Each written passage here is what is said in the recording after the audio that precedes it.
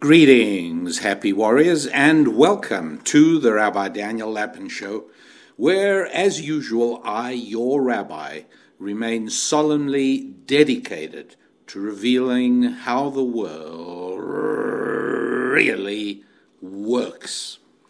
And Susan Lapin and I are still in Jerusalem. We're in the middle of the second week of the war that broke out with a Hamas attack across the fence in Gaza on Saturday morning, Shabbat morning, October the 7th. We were having breakfast this morning at our customary cafe in Jerusalem when we became aware that at the table next to us there was a father and a mother and three grown children, two daughters and a son. One of the daughters had two of her children, little kids, with her. The other daughter was alone, and the son was in uniform of the Israeli Defense Forces and carrying a rifle. And there's a lot goes on in Israeli cafes, and it's almost impossible not to hear what's happening at other tables, even if you're not deliberately trying to eavesdrop. And it wasn't long before we both realized that the young man had been mobilized, called up. He was literally leaving now on his way to join his unit. And his two sisters and his parents were saying goodbye to him, and filled with worry and concern. There was a heaviness in the air. You could tell that the sisters were trying to smile and keep cheerful, but their eyes were red. And Dad was putting on a strong face, and Mother was just every now and then she'd put her hands to her face and start shaking. And they had their breakfast, and after the breakfast they said a grace after meals, and then the son got up, and the parents and everybody got up to embrace him, and the sisters embraced him, and then the little nephew and niece embraced him, and then Mom embraced him, and she just couldn't leave him. She just had her arms around his neck, and she just couldn't let go. And then eventually she did. She looked into his eyes, and she made herself smile, and she said something to him which we couldn't tell.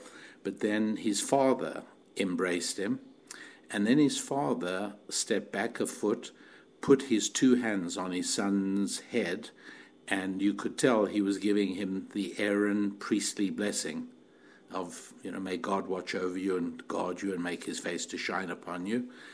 And then they hugged each other one more time, and the young man walked across the cafe, down the steps to the sidewalk, and down the street to the bus stop.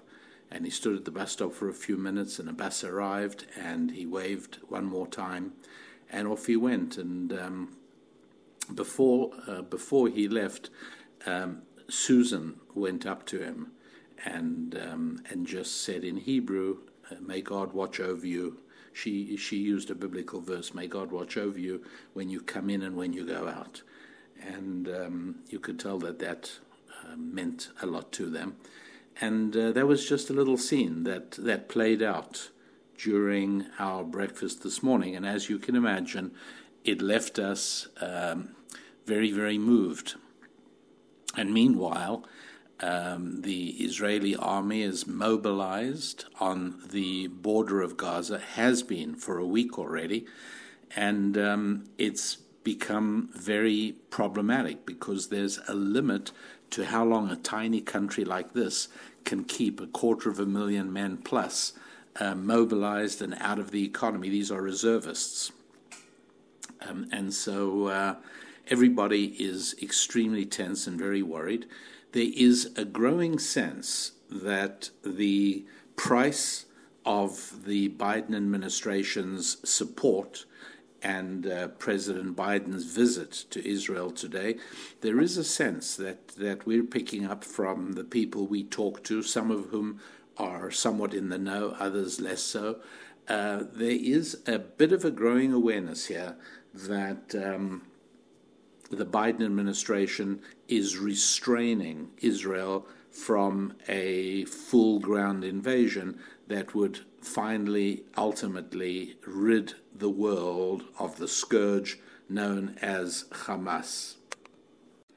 Now, dear happy warriors, I think it's important to get up to the 30,000-foot level and look down at the landscape. You do not need me to tell you the latest news. You don't need me to detail the horrors that were inflicted on over 1,000 Israeli citizens who were butchered on October the 7th. You don't need me for any sensationalist accounts of what's happening. You don't need me to do any analysis of the current condition of Israeli mobilization. But if we went up to a high altitude and looked down upon the landscape, it becomes helpful, I believe, if one understands that since its inception, Islam is a force. It is a religio-political force whose intention is to bring the entire world into a state of common belief. Now, there was a time that Christianity also felt very strongly about spreading the gospel, if necessary, even by sword. One thinks of periods of time during the Crusades, but nothing compares to the fury and diligence and intensity with which Islam wishes to supplant all other belief systems and bring everybody into what they consider to be the true faith of Islam, faith in Allah. I also just want to clarify for you that the notion of the three great Abrahamic faiths, Christianity, Judaism, and Islam, is complete nonsense. That is what I call unadulterated bilge water. While there certainly is a biological connection between Arabs and Hebrews, between Arabs and Jews, there is not a philosophical one.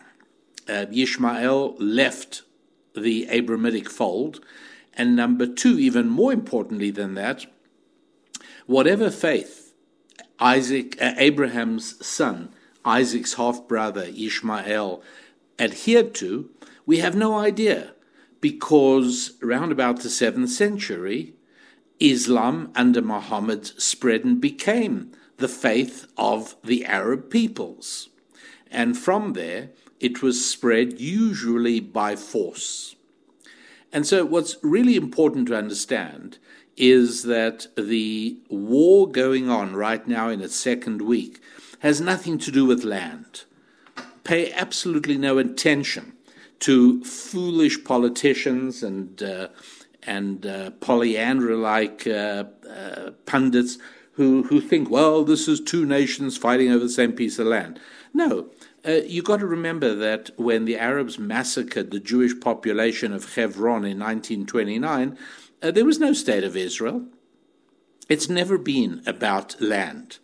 It is about two competing faiths. Now, I know that some of you are going to say our rabbi has taken leave of his senses. How can anybody believe in the year 2023, well into the 21st century, anybody is taking religion that seriously?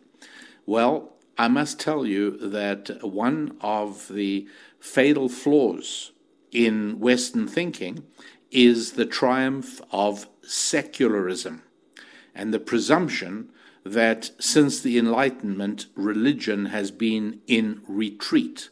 That is not true. And Islam has almost never wavered in its determination to bring the whole world into what they consider to be the true faith. Never wavered. And that's always been what this is about.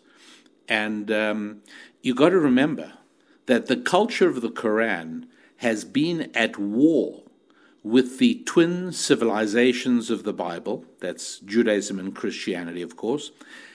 And this goes back at least to the time when Charles Martel stopped the Islamic advance up the Iberian Peninsula. They jumped from Northwest Africa, Morocco, across the Straits of Georgia. They conquered Spain, converted every Catholic church into a mosque, and proceeded to move upwards to conquer Europe from the West. The idea was only to spread Catholicism, to spread Islam. The intention was to bring all of Europe out of Christianity, of which it grew as an echo, and turn it into an Islamic Sharia-true area. Now, it goes without saying that how Islam failed in 732, you could say they are now succeeding in France and in Germany and Italy and in Norway and in Sweden and in several other countries. But let's not jump ahead.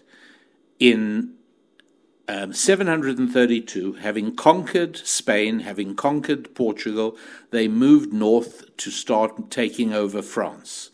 And the French hero, Charles Martel, battled them on the border of France and Spain and stopped their advance.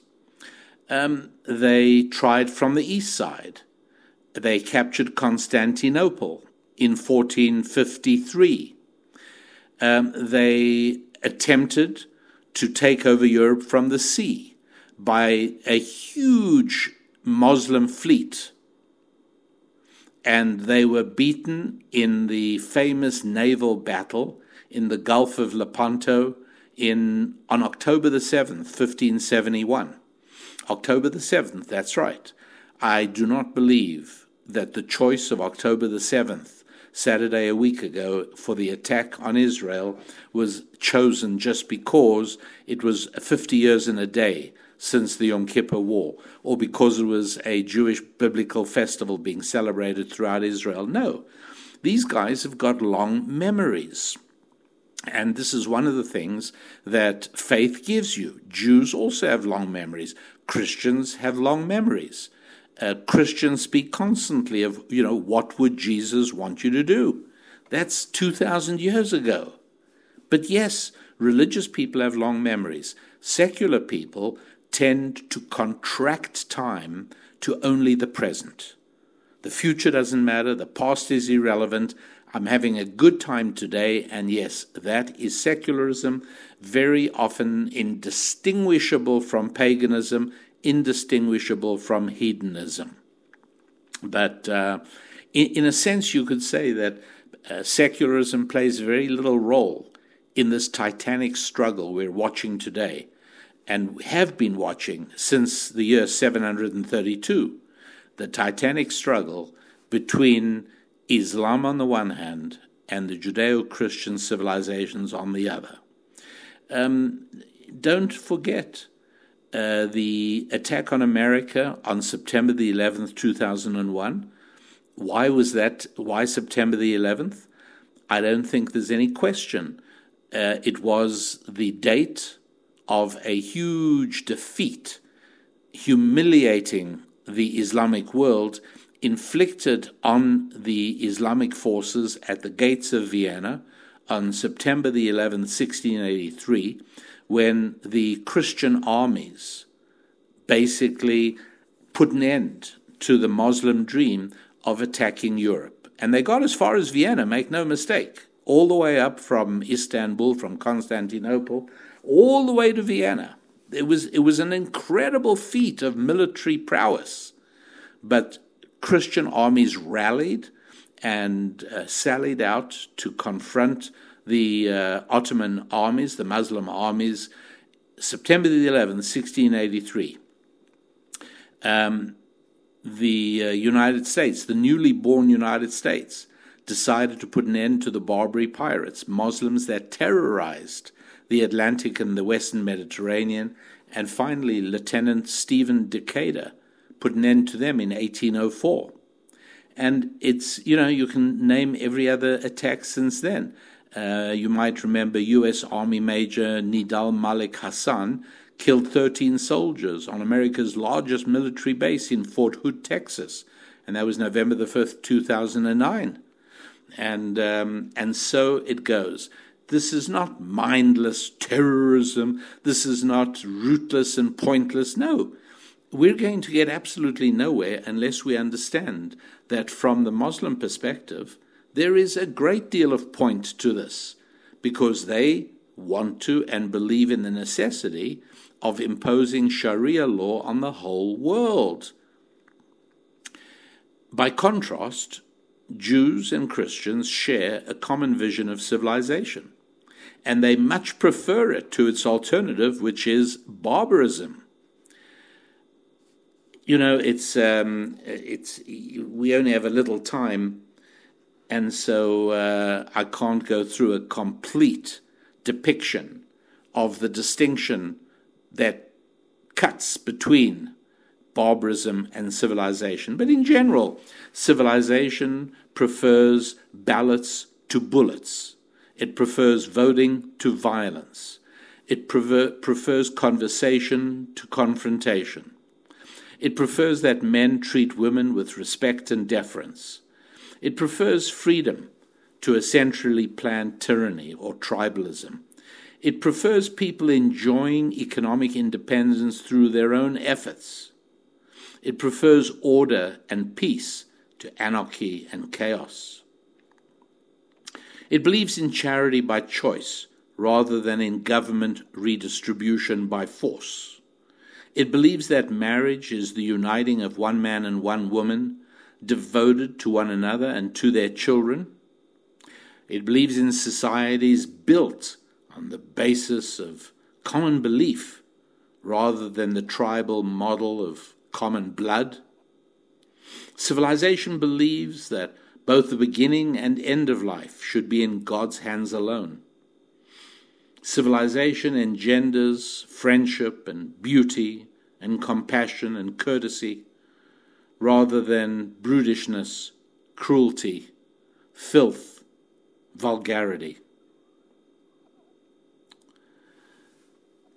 I would make the argument that all the qualities that have sculpted the glories of Western civilization, skyscrapers, cathedrals, great parks, beautiful cities and boulevards, all of those have sprung from the pages of history's most majestic volume, the most published book of all of history, the Bible. And I would take a look, the 5 F's that I constantly teach on, the 5 F's that have now finally come out in our new book called The Holistic You. Please go on Amazon and just order the thing, or go on Barnes & Noble and just order it. It's so central, it's so powerful, it's so important to understand the 5 F's.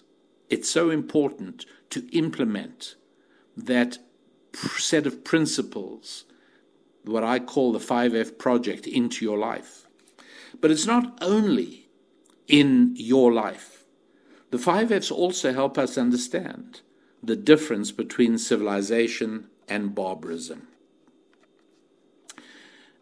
Think of finance. Should we look at that first one, finance? Okay. This is a time where there is a feeling of impending financial Armageddon. There is a lack of understanding of what's happening with cryptocurrency. there's a lack of understanding in ways in which tyrannies are now demonetizing private citizens, how it is that banks are being encouraged, if not forced, to debank individuals and organizations that don't toe the line. There are threats to the primacy of the American dollar. The American dollar, to the enormous advantage of America, has been the world's reserve currency since right after World War II at Bretton Woods, when the pound sterling, the British currency, was replaced with the dollar. Well, what goes around comes around. And many people, many thoughtful people, are now planning for the United States dollar to be replaced by another currency. I won't say, on a previous show I've told you which one I think that is likely to be, but at this time, all I'm saying is that all of these things are happening, and we should therefore explore what exactly are the underlying cultural characteristics of the West that created so much wealth in the first place. So let me try and suggest some of them. One of the most important things that has generated the wealth of the West has been a connected population that trusted one another because of a common moral system, yes, based on Judeo-Christian values. A connected population that trusted because there was something called property rights. Where did property rights come from? They came from the book of Genesis, where we find Abraham determined to purchase the land, not just to bury Sarah anywhere as he was encouraged to do, but to purchase the land. This is a biblical civilization way of doing things. When the pilgrim settlers in North America in the 1620s wanted to build a settlement, they bought the land from the indigenous Indians. And the Indians had no more understanding of this than the sons of Chet had when Abraham tried the same thing in the book of Genesis. Because the whole idea of ownership of land is fundamentally a Western Judeo-Christian Bible-based concept. It's not natural. Animals are natural, but animals don't own land. People own land. An understanding of the spiritual nature of money. I've taught a lot on this, I've written a lot on this, I've spoken a lot on this, so I don't have to expand on it in this show. You can go back to earlier podcasts if you don't know what I'm talking about. But these and many other aspects made it inevitable that capital markets in the history of the world only arose indigenously in Christendom. They only arose in Christian countries. The concept of a corporation emerged in London and Amsterdam. The concept of a stock exchange only in Christian nations. Yes, today, of course, today we have stock markets in Beijing and Bombay and Bangkok, obviously. In the same way, by the way, that Beijing and Bombay and Bangkok have adopted exactly the same kind of bathrooms and banks that we find in Boston and Baltimore and Berlin. Right? Bathrooms and banks. Western concepts of hygiene and cleanliness won out. The rest of the world liked it. And so they adopted our approach to finances and our approach to cleanliness and hygiene. And that's why if you would have gone to a bathroom in Beijing or Bombay or Bangkok 200 years ago, you know what you would have seen. But today, you go into bathrooms anywhere in the world. Everyone has adopted the Western concept of waterborne sewage. It's a different approach. And so you look at finance, you'll see that finance and all the underpinnings that made it possible. Capital, stock market, understanding of money, property rights, all of these sprang from the church and the synagogue. Altogether, the creation and adoption of currency, do you know what a breakthrough that is? Right? In Germany, it was called the Thaler, by the way, Thaler, short for what today we call a dollar. And the link between the Jewish diaspora and early banking, the reason the Rothschilds created a banking empire, and so on. Much, much more on this I could tell you about in Europe and early America. But, yes, civilization has a certain financial vision. Barbarianism does not. Faith. It is biblical faith that made it inevitable that over 97%, and I've told you this so many times, 97% of scientific, and technological, and medical advances, shall we say, between the year 1500 and 1900, came from Christian societies, and by the way, predominantly from Christian scientists as well. Isaac Newton, a devout Bible-believing man. We will show how all of this, I want to explain, sprang from three events that transformed the Bible from, shall we say, an ecclesiastical monopoly, as it was under early Catholicism, into the life guide of millions of human beings in Western Europe. Number one, translations of the Bible from Hebrew and Greek and Latin. There was a huge breakthrough. Huge. And some of the early people, Tyndale and others who did it, were oppressed very badly because it did take away centralized power from the church. And so translations of the Bible started happening 1300s and 1400s. And then in 1450 comes the printing press. That's the next big thing. And number three, 50 years later, not disconnected in my view at all, the Protestant Reformation in the early 1500s. And these are the factors that historians like Neil Ferguson claim made Europe leap ahead of China. The cultural, economic, political powers that sprang from the faith of the Bible crossed the Atlantic and gave birth to American Christianity and the American colonies. So I've spoken about how civilization is based on a certain understanding of finance and a certain Bible-based understanding of faith. Let's talk about family. You've got to be able to see that one of the crucial underpinnings of what we think of as civilization is the normative family as the basic unit of society. The family has its origins in the Bible.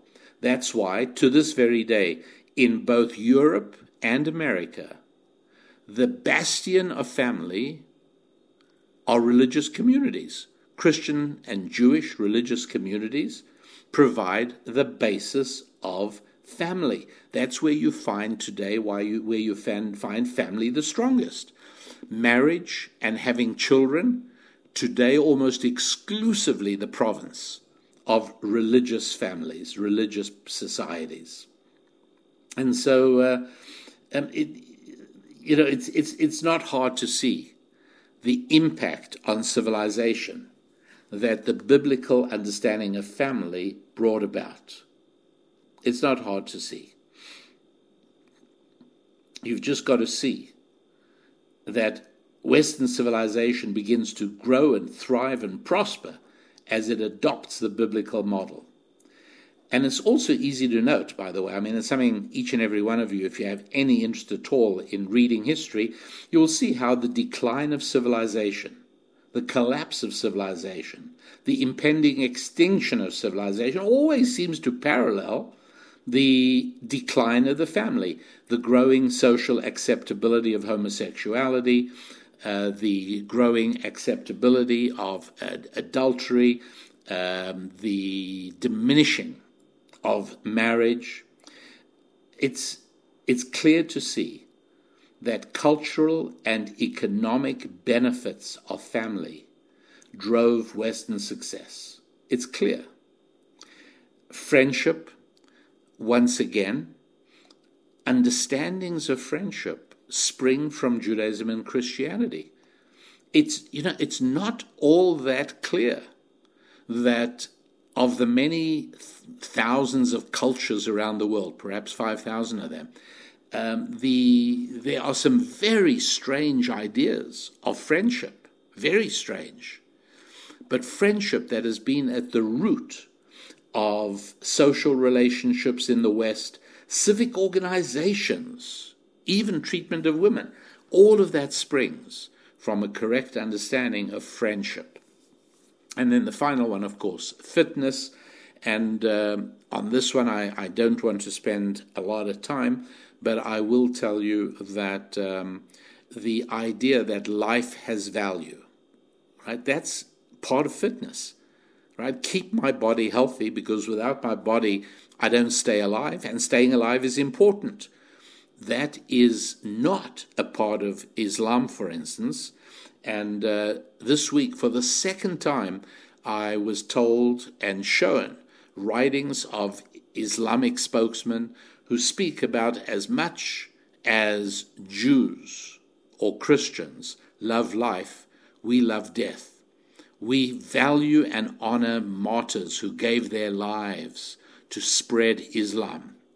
It's a different approach. The whole idea of life-saving organizations, they're Christian in origin. When there is a devastating earthquake somewhere, where there are horrible natural disasters, who do you see there? You see American ministries.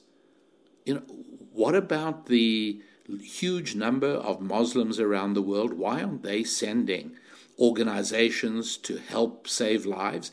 Even when there are earthquakes like the bomb earthquake in Iran, it's Western organizations that fly in to bring relief and help.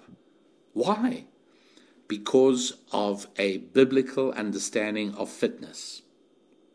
So let me go back to bathrooms and bankings, if I can, all right?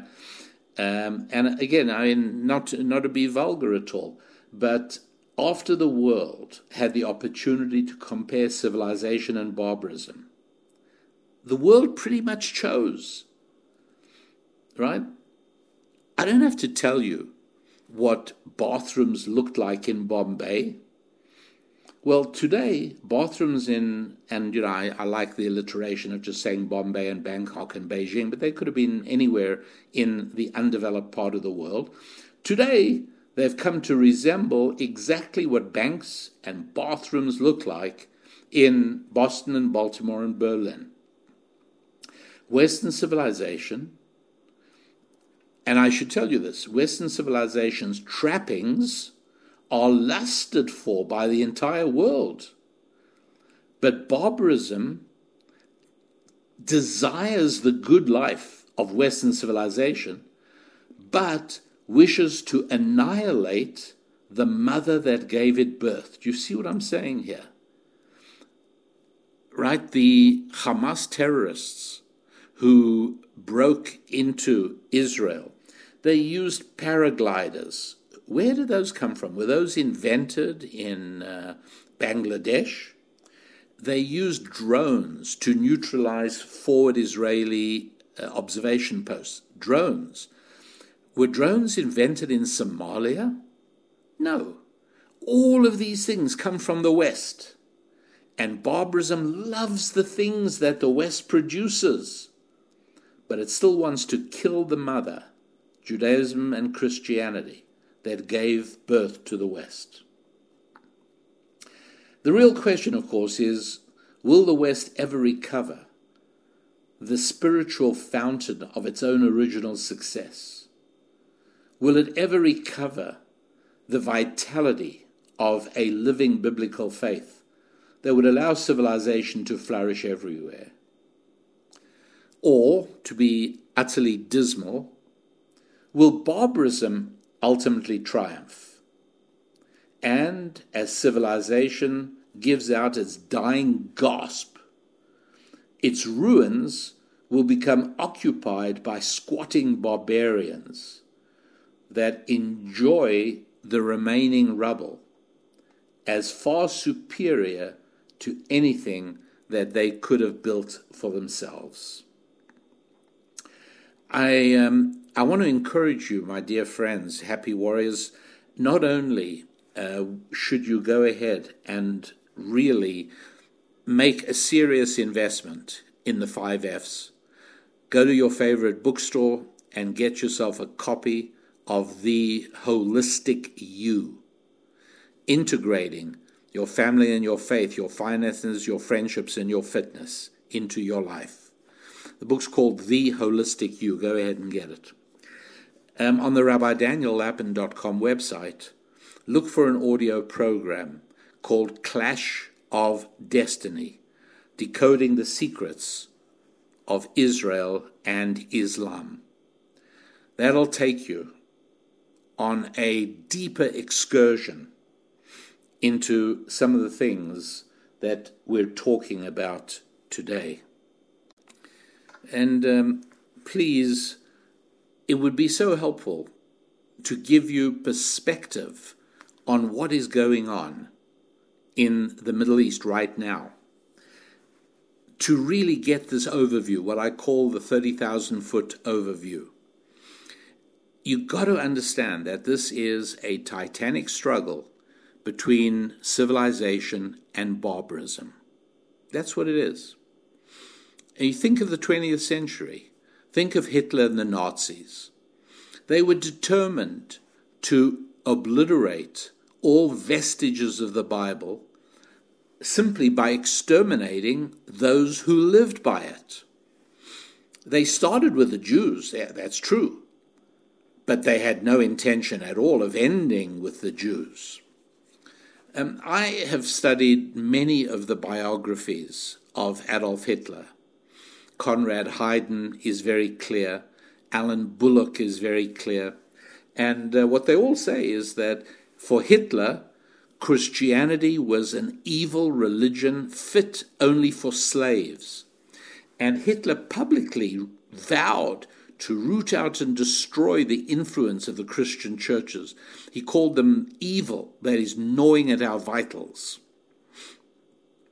And you've got to see, World War II was really a battle between the hideous bestiality of the barbaric Nazis and the God-centric civilization that was England and America. Look, if somebody showed you pictures of soldiers bayoneting babies and asked you whether they were American soldiers or Nazi soldiers, don't you think you'd intuitively know the answer to that question? If someone showed you pictures of men decapitating babies on the afternoon of Saturday, October the 7th, 2023, and asked you whether they were Muslim terrorists or Israeli soldiers, don't you think you'd intuitively know the answer? You may not want to admit it, but I think you'd kind of know. If somebody showed you people destroying, breaking the windows of thousands of homes and businesses in November 1938, to such an extent that that night became known as Crystal Night because of the millions of shattered panes of glass.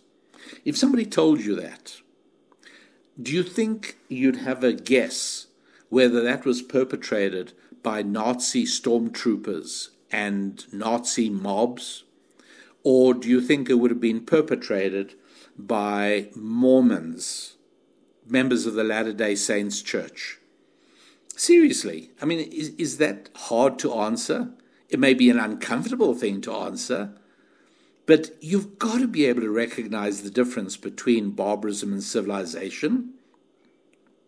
Really. Gosh, if somebody said to you, some activists cut the throats of airline stewardesses and drove airplanes into buildings, murdering thousands of civilians. Your challenge was this done by Roman Catholic theologians or by Muslims? Think about it. Hard question? If it is a hard question for you, then you are suffering from a profound moral deficiency. And like any other kind of deficiency, it kind of needs treatment. You got to know. And so I really do believe this is a time for Jews and Christians to stand together worldwide, to do whatever we can to proclaim our commitment to civilization. And what that means is we've got to have the moral courage to denounce barbarism. You know, when I hear people saying, oh, I want nothing but peace, I want to protect the lives of Gazans and Israelis, that takes no courage at all. That's nothing but massaging yourself with warm butter. Because a moral position always takes courage. It's always uncomfortable. The fact is that in any war there are two sides, my allies and my enemies. Again, not hard to understand. So either you don't think there's a war, in which case there's not two sides, or you realize there's the war, but you don't want to take sides, and that's morally deficient, right? I mean, how about when the Hutus murdered about 1 million Tutsis in Rwanda? Well, hard to take sides, hard to see who the bad guys were. Shouldn't be.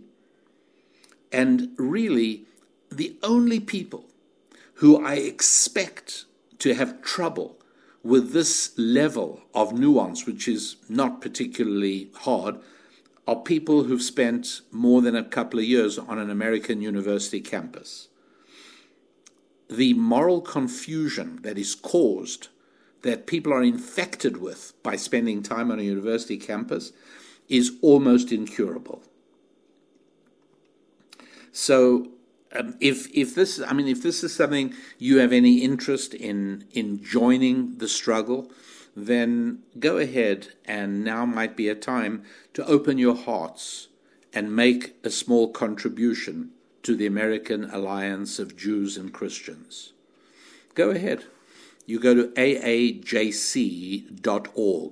aajc.org, American Alliance of Jews and Christians.org, and go ahead.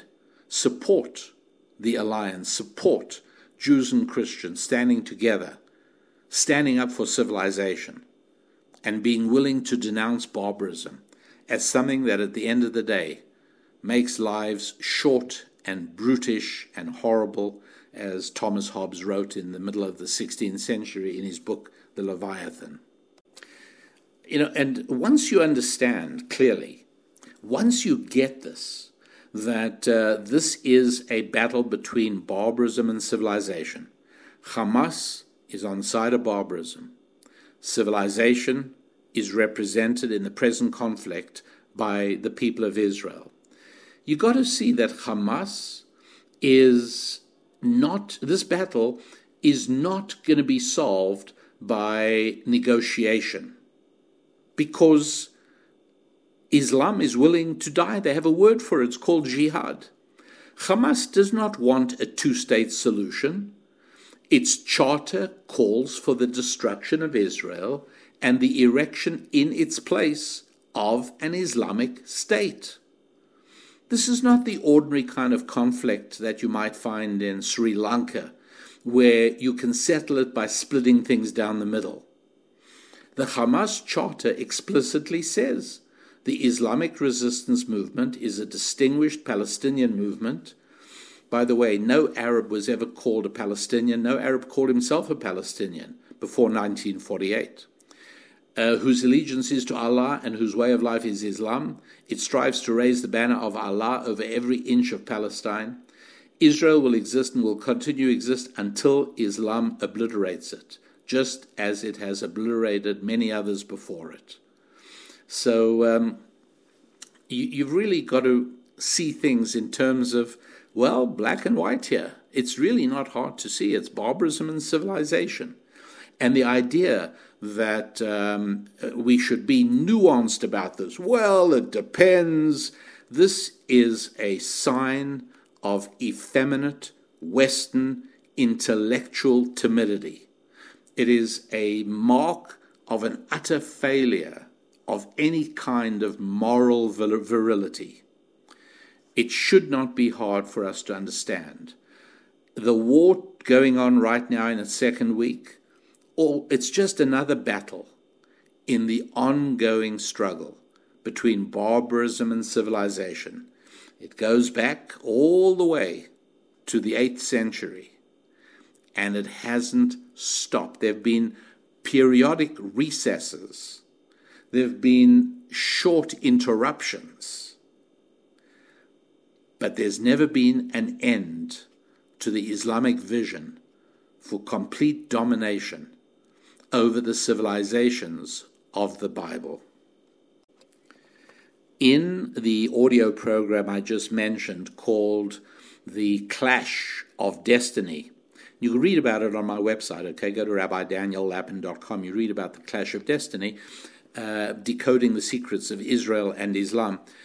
You will see how the spiritual, religious, philosophical vision of barbarism, and oh yes, it has one, no question about it. The spiritual and religious vision of barbarism spread from Nazism in the 20th century to Islamic jihad in the 21st century. And I show you in that how if you look at Hamas training camp videos, you will see them doing the Hitler salute.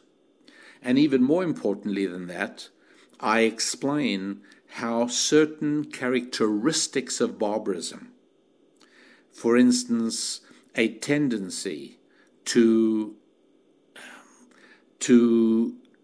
see a connection between sex and death. And I can't do it now, but I do it in full length in the audio program Clash of Destiny, Decoding the Secrets of Israel and Islam. But exactly what we saw in the philosophical core of Nazism, captured so beautifully in the musical dramas by Richard Wagner called The Ring Cycle, which Hitler sat through for many, many, many times, even though it's about a 17-hour enterprise, where we see this conflating of life and death, sex and death, sex being an expression of life, obviously. We find exactly the same thing in visions of Islamic martyrdom. What do young men who try and die blowing up people of the civilization, what do they dream of? How are they being rewarded? With death? That's right. The 70 virgins of the afterlife. And many, many more examples of how we see that, yes, the spiritual and philosophical vision of barbarism traveled from the Nazis to the Islamic jihad. And this is all laid out very, very carefully in the Clash of Destiny, Decoding the Secrets of Israel and Islam. Go and take a look at it at rabbidaniellapin.com, and I think you'll be astounded. Remember, if you would like to make a gift to the American Alliance of Jews and Christians, that's the aajc.org. And finally, do yourself a big favor and begin to master the power of the 5 F's in your life by simply getting the program. It's called The Holistic You, and it's available at any bookstore. The Holistic You, integrating your 5 F's. Happy warriors, these are unusual times. Susan and I are in Jerusalem at this very moment, and I'm not sure when exactly we will return at the present time, but we would like to see peace. And when people say violence doesn't solve anything, they lie, because violence always solves something. Violence always resolves something. It was the firebombing by General Curtis LeMay of Tokyo in March 1945, months before the atomic bombs of Hiroshima and Nagasaki.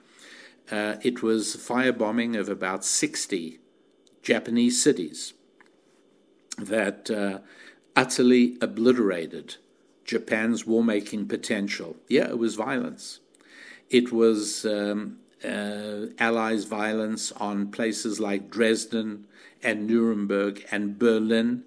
Yes, it's tragic, but when barbarism attacks civilization, the only response is a full-throated, comprehensive, uncompromising attack on barbarism. Otherwise, civilization flounders. And I sadly remind you that the last war that the United States of America won was World War II in the middle of 1945.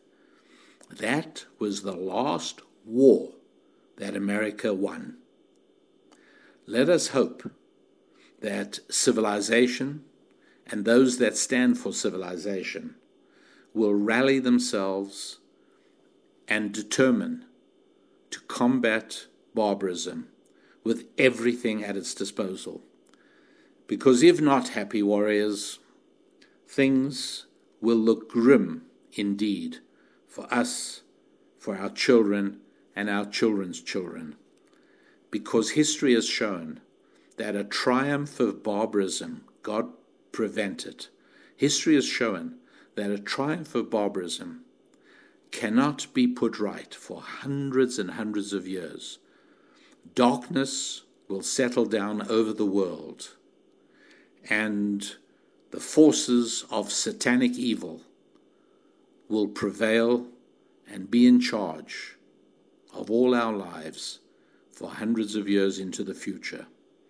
The only hope is the triumph of civilization. And that is something that each and every one of us, every happy warrior, can pray for with all the devout fervor at our disposal. Meanwhile, do not lose sight of your family and your finances, your faith, the faith that produced civilization, your friendships, and your fitness. Until the next time we are together, I am your Rabbi, Rabbi Daniel Lapin. God bless.